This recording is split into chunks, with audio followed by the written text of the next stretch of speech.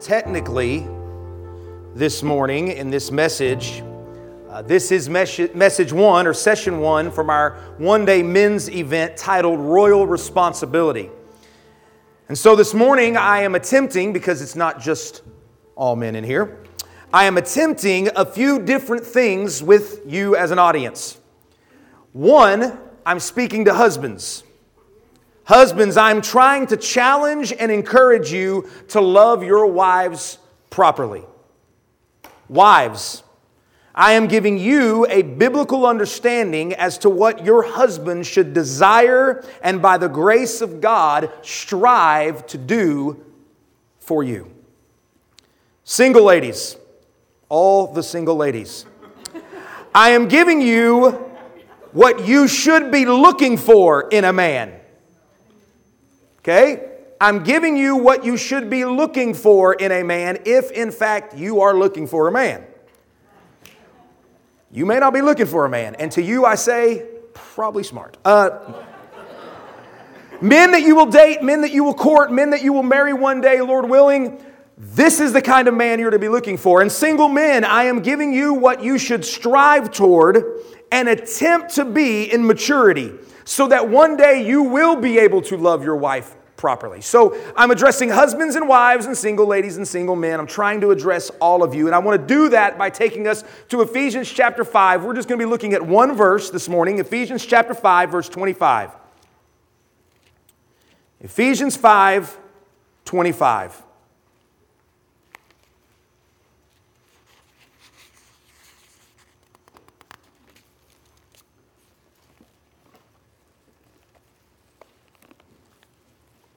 This is the Apostle Paul writing to the church in Ephesus, addressing the relationship between men and women and using the relationship between husbands and wives as a picture of Christ and the church and the gospel of Jesus Christ. And here's what he says in Ephesians 5, verse 25. Husbands, love your wives as Christ loved the church and gave himself up for her. Let me pray. And then we will talk about this verse. Lord, I come to you and I want to be the first one to admit that I am incapable of loving my wife as you love the church without your help. Can't do it. Can't even begin to do it. Can't even begin to desire to do it unless you, Jesus, the power of your Holy Spirit, moves within me, gives me a burning desire to love my wife properly. Gives me the power then to live that out every single day. Gives me the humility to love my wife like you love the church. And Lord, I know that's the case for every husband in this room, for every future husband in this room, for every wife looking at her husband, for every single lady that may at one point have a husband, Lord. This is what we want, this is what we strive for, but Lord, this has got to be done by your power and your will and your strength. So we ask, Lord, as we study your word this morning, that you would put within us a burning desire for this reality to play out in our lives. As we, as husbands, love our wives as you love the church and gave yourself up for her. In Jesus' name we pray. Amen. Now, before we get into the actual text and we start breaking down the text here, I want to give us a moment about the cultural context in which Paul was writing. I think it's important for us to know why this verse, specifically this verse, is so powerful in the context in which Paul was actually writing. The backdrop of this passage is in a Greco-Roman society. All of the views and ideas about men and women are all framed within a Greco-Roman society. And so I want to spend a couple minutes talking about how the Greco-Roman society viewed men and women and husbands and wives. First, the Greeks believed that Zeus and the other gods really got mad at man because man stole fire. And they didn't want men to steal fire at that point, but man stole fire, and so Zeus and the other gods were mad at man. And so they punished them by making a woman. Her name was Pandora. Zeus made Pandora the first woman to be a punishment to man who stole fire. The manner in which they believe God's made women is that they made the women, these mortal women, morally, physically, and emotionally and mentally weak. And that their bodies, since they were in contrast to men, their bodies were imperfect and mutilated compared to the perfection of man. So right off the bat, we find out that the Greeks, leading into the Romans, right, that the Roman society came from the Greek society, that they believed that women were a punishment to ultimate manhood. Marriage, therefore, simply became a necessary evil. It was not something that was longed for. It was not something that was treasured or necessarily valued. Men knew they had to take wives in order for them to have more boys, more men. Husbands in the Greco-Roman society did not have to be faithful to their wives. The wives had to be faithful to their husbands, but the husbands didn't have to be faithful to their wives. Men could divorce their wife for any reason. Women could not divorce at all. Women were completely dependent upon man, and they basically had the same rights as children. And once those boys became a certain age, the boys had more rights than even their mothers did. Women were not educated highly. They could not work in society at large. They had to simply work from home. They were to stay at home. They were considered the priestess to the gods.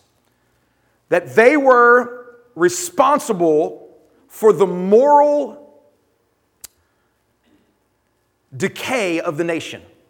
So here's what that means. That means if Rome wasn't doing well, or the Greek society wasn't doing well, maybe they were losing battles, or they were losing wars, or something terrible was going on.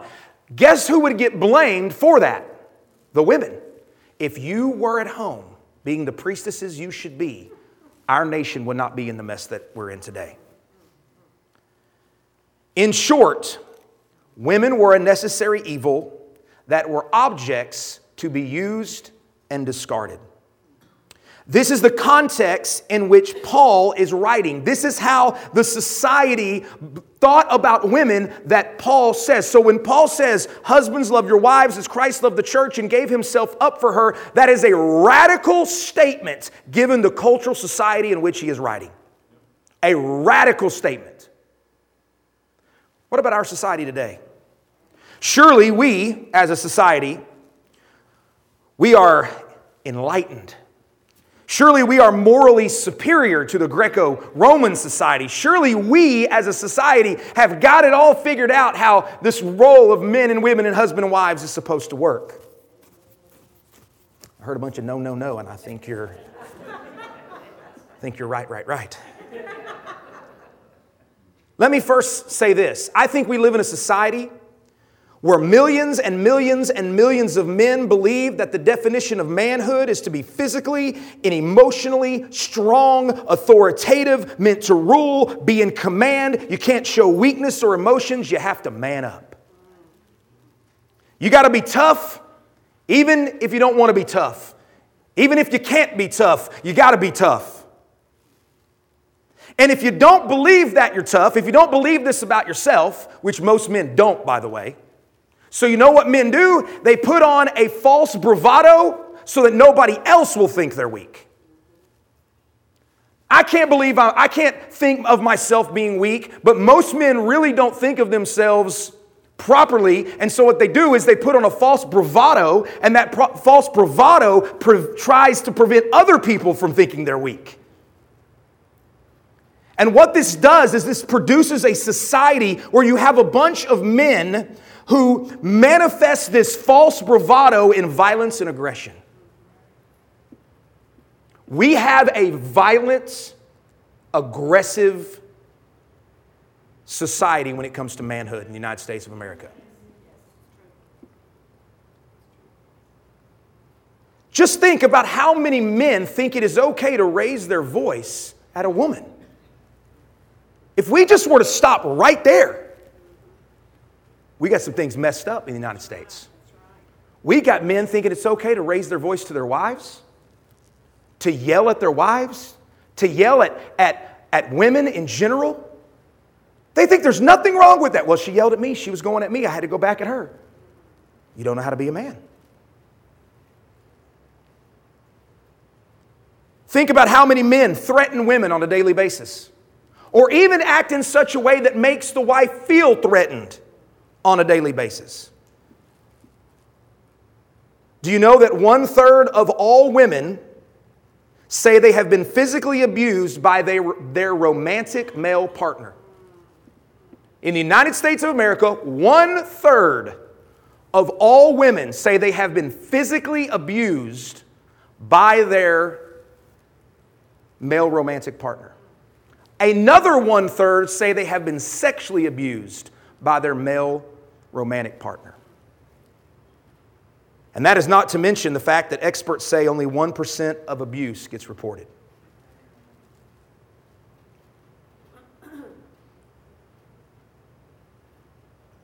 I believe men today don't think of women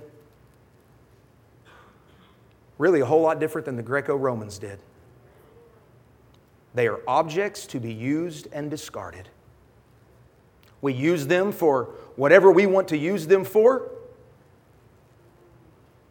and we can discard them easily. We can objectify them. We can use them. Women today are less educated, less paid, and less valued when compared to their male counterparts, and I believe it's because we have allowed the Greco-Roman culture to influence us. And if we want to do a bigger history lesson, we can go to the Victorian era, and we can find out how the Greco-Roman society got Christianized in the Victorian era. And then it made its way here to the United States. We have a problem when it comes to what it looks like to be a man. And Paul has something to say about this devaluing of women. Paul has something to say about this. The Holy Spirit has something to say about this. God Himself has something to say about this. And so Paul makes this statement that is not only radical in the Greco-Roman society, this statement is radical today, church. This is a radical statement.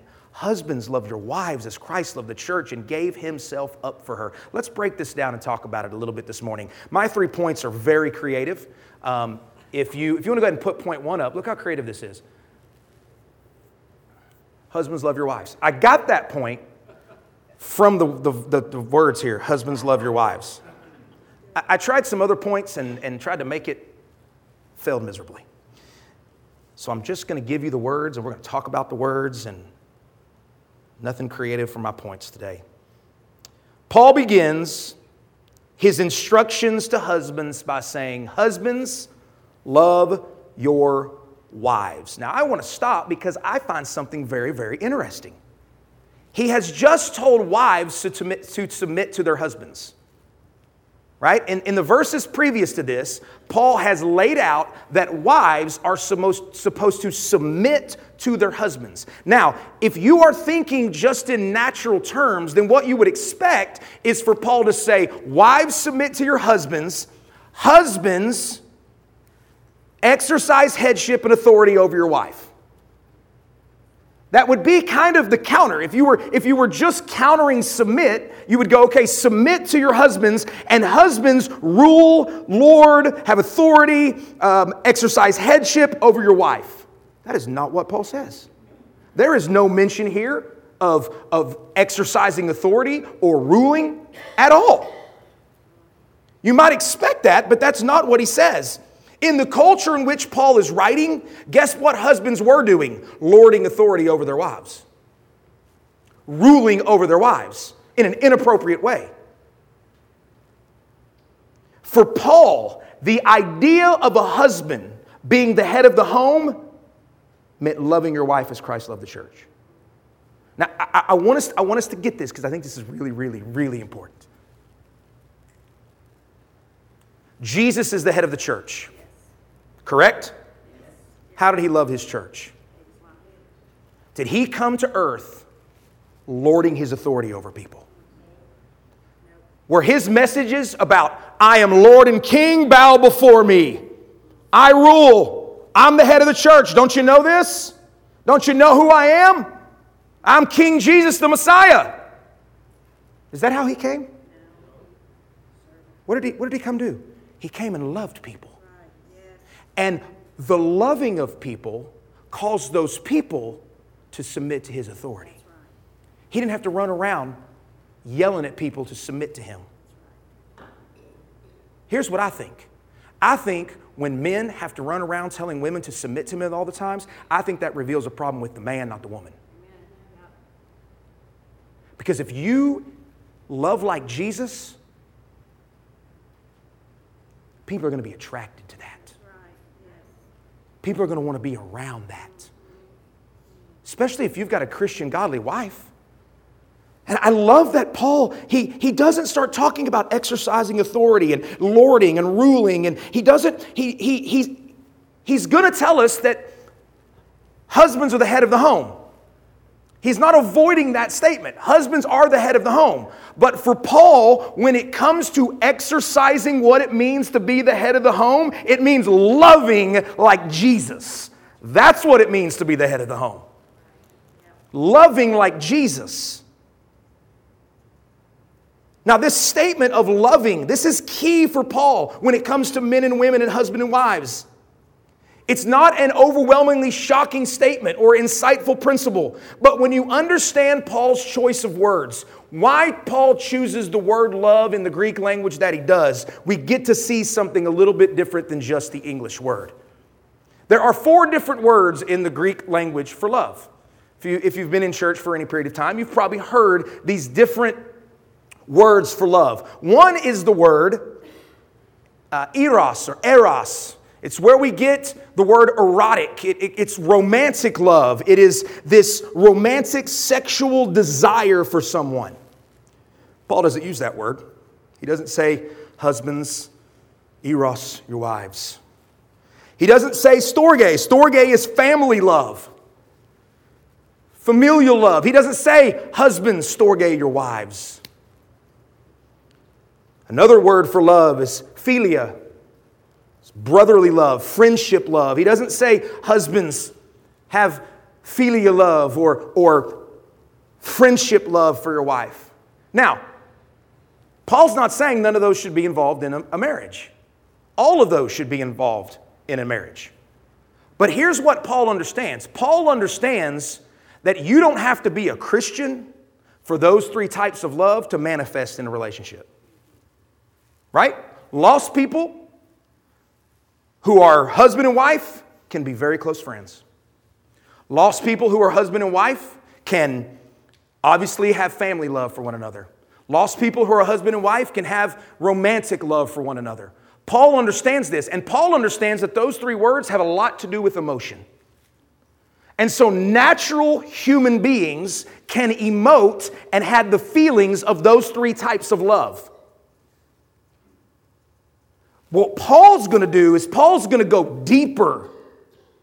He's going to use a word for love that's not driven by emotion, but is driven by will and mind, resulting in action. It is the word, what, church? Agape. It's the word agape. The word agape is different. The word agape is not really emotional love. It's not a word that's based on feelings, but it's based on decisions.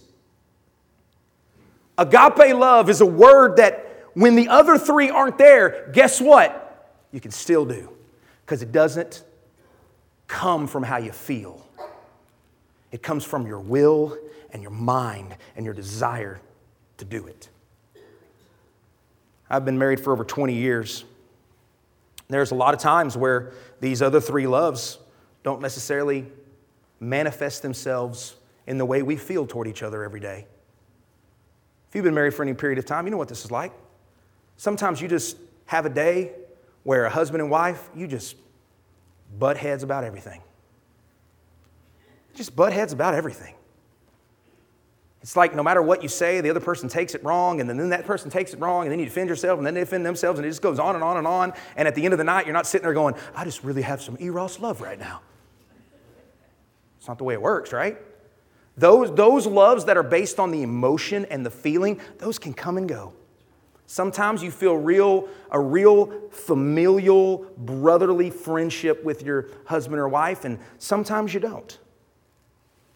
And Paul knows this. And so Paul is not using the words that are driven from the emotion, because he knows that comes and goes. He's using a word that is driven from the will and the mind.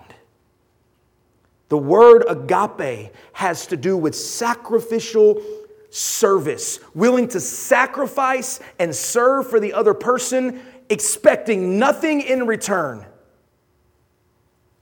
This is not about being nice or kind. Those are good things. It's bigger than that. It's deciding to practice self-denial, self-sacrifice on behalf of your wife. If I don't have romantic feelings toward my wife, guess what? Has nothing to do with agape. Nothing.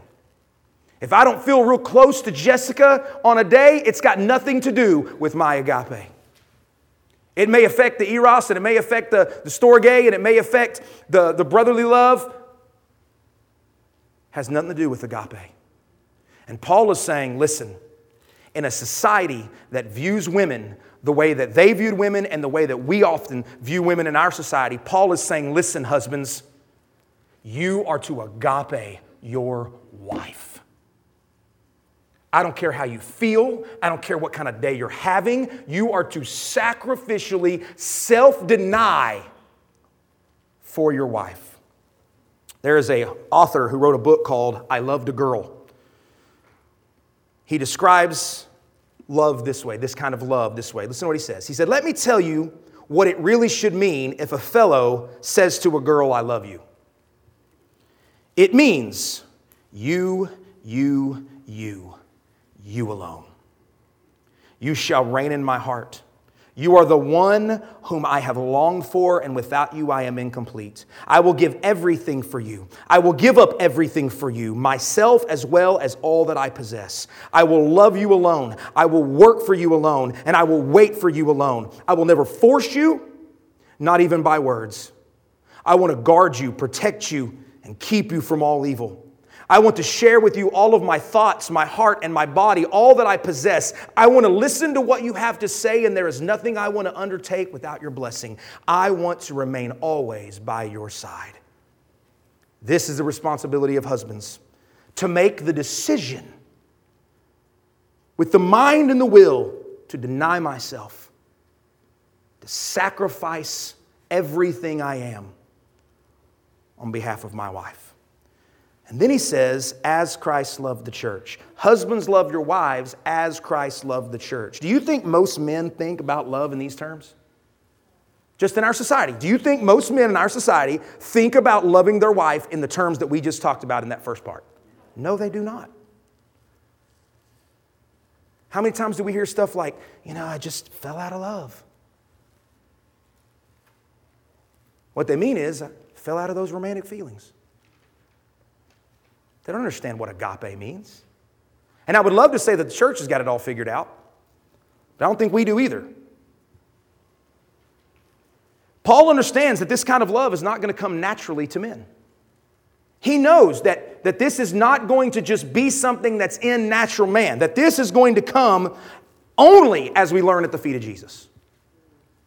Men, I need you to listen to me here. You will not agape your wife unless you are sitting at the feet of Jesus. Because he's the one who did it perfectly. And he's the one where we learn how to do it. If you're not sitting at his feet, you are not going to agape your wife as you should. The Old Testament uses the imagery of marriage often to depict a covenant relationship between Yahweh and his people Israel. I'm going to read you one of them. Isaiah 54, 5 and 6 says this. For your maker is your husband. The Lord of hosts is his name. The Holy One of Israel is your Redeemer. The God of the whole earth he is called. For the Lord has called you like a wife deserted and grieved in spirit, like a wife of youth when she is cast off, says your God. That's just one of the passages in the Old Testament where God, using the language of marriage, talks about himself being the husband and Israel being the wife. And then guess what Jesus does when he shows up on the scene? he takes this language and he gets even more specific with it. And he says, I am the bridegroom. I am the husband in this picture. The church is the bride made up of Gentiles and Jews, and I am their husband. The culmination, the ultimate fulfillment of this picture of marriage is between God and His people and Jesus and His people. So Paul is tying together the Old Testament teaching and the fulfillment in Christ, namely the sacrificial faithfulness of Jesus for His people. The kingdom bridegroom, the covenant that He has for His bride, laying down His life, and He is applying it to husbands. He's saying, husbands, the way that God has loved the church through Jesus Christ as the husband is the way you are supposed to love your wife. That is powerful and huge. And if you read it and you get a little intimidated, men, that's a good thing. It's a good thing that you hear that and go, how am I supposed to love my wife the way God loved Israel and the way Jesus loves His church? How am I possibly supposed to be able to do this? And the answer is, you won't, unless you get at the feet of Jesus. Unless you humble yourselves down at the feet of Jesus and say, Jesus, I want to learn what it's like to love from you. I want to love people the way you love people. I want to serve people the way you serve people. I want to give of myself the way that you gave of yourself. It is only knowing the character of God in Christ that men will learn to love their wives. The more you get to know the heart of Jesus, the more you will love your wife. You'll know what love looks like because you've been with Jesus. So husbands, are you imitating Jesus? Do you sit with Him in His Word? Do you glean from His heart? If not, you've got no chance to obey this command from Paul. No chance. It ain't just going to come naturally, guys.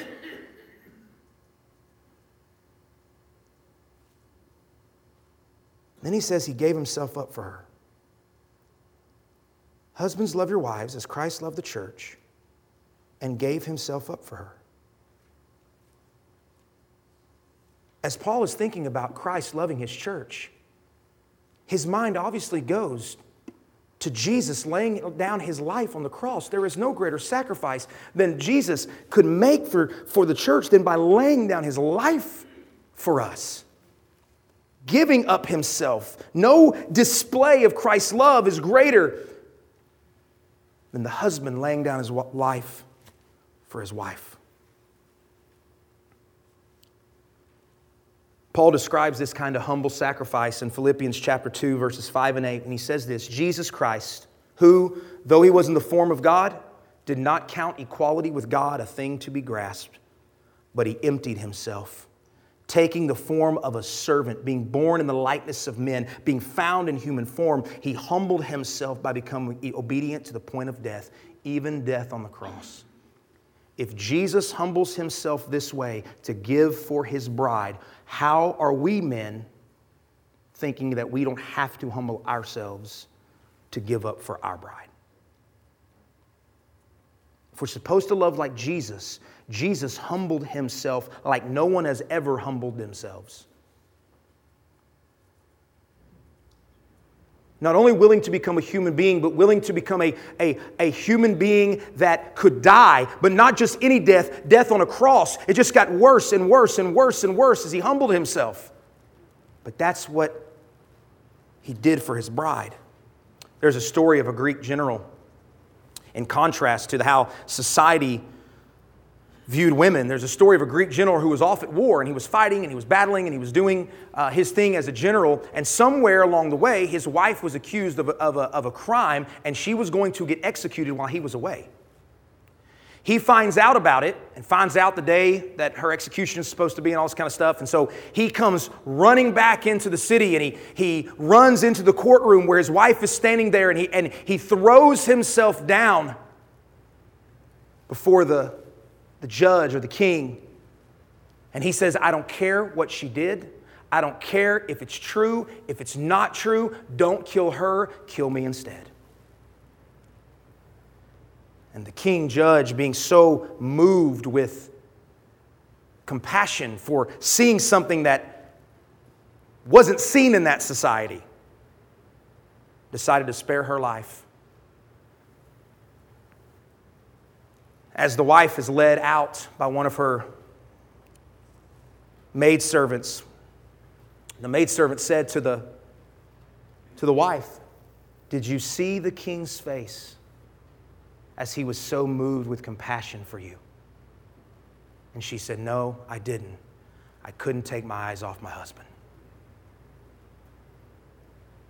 You see, when sacrifice like that begins to happen, when men begin to love their wives as Christ loved the church, their wives begin to love their husbands even more and more and more and more. The principle is, how did you come to love Jesus? Because he first loved you.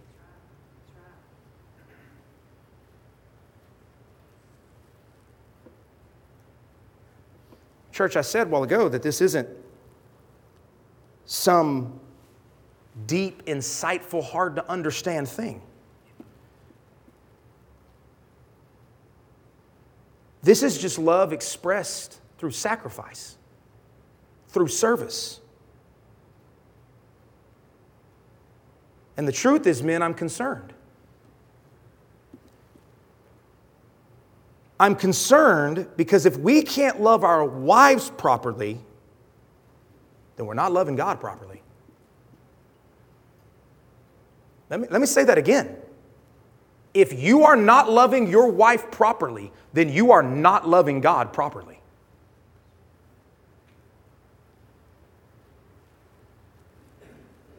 Your first responsibility in loving God is to love your wife. It is to love your wife.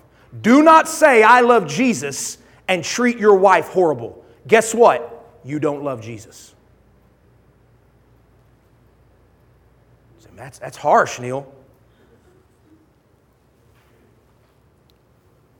The Apostle John says in 1 John 4:20, "If anyone says, 'I love God,' and hates his brother, he is a liar. For he who does not love his brother who he sees cannot love God whom he cannot see. And this is the commandment we have from him: whoever loves God must also love his brother." Don't say you love God and not love your wife. If you can't love the wife you can see, then you can't love God who you can't see. So I'm concerned. I'm concerned for those that profess Jesus Christ in our country. Not a week goes by that we don't hear stories of abuse in the church. Husbands abusing their wives. We saw the statistics. Happens all the time. We come to church and we raise our hands and we sing our songs and we go to Bible study and we give and we participate in the activities of the church, and then we go home and we don't love our wives as Christ loved the church. All that other stuff meant nothing. Nothing.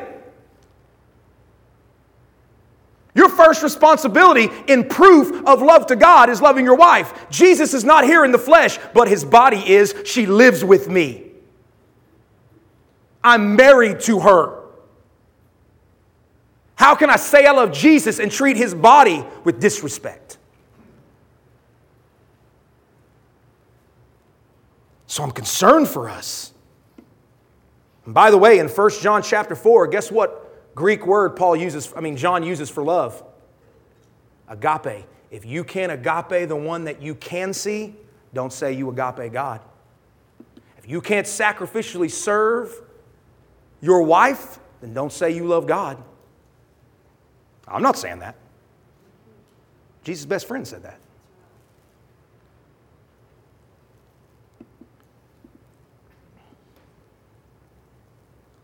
So I'm concerned for us men. Concerned for me. So I would love to say I love God in these big, grandioso ways. The truth is, if you want to find out if I love Jesus, probably ought to go talk to my wife.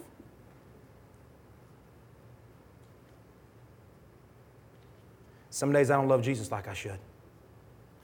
because I don't love her like I should. I once heard someone say, we're not falling out of love, we're falling out of repentance. On those days that I don't love her like I should, I need to repent. Ask for her forgiveness. Admit, I was prideful today and I didn't love you like I should. I didn't love you like Jesus loves you, and I'm sorry.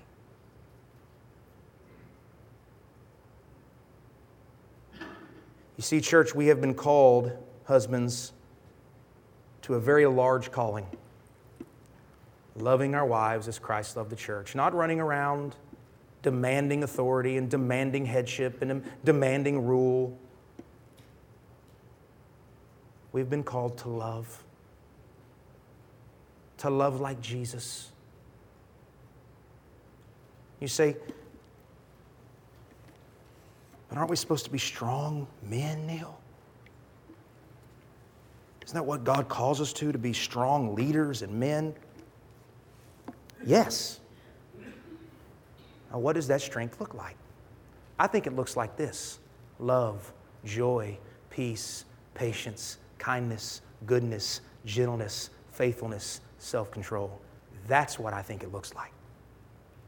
So with all the other pictures you may have in your head, what it means to be manly, let's start with the fruit of the Spirit that Jesus displayed perfectly, that the greatest man who ever lived displayed perfectly. Do you understand the strength it takes to humble yourself to give over to the Holy Spirit?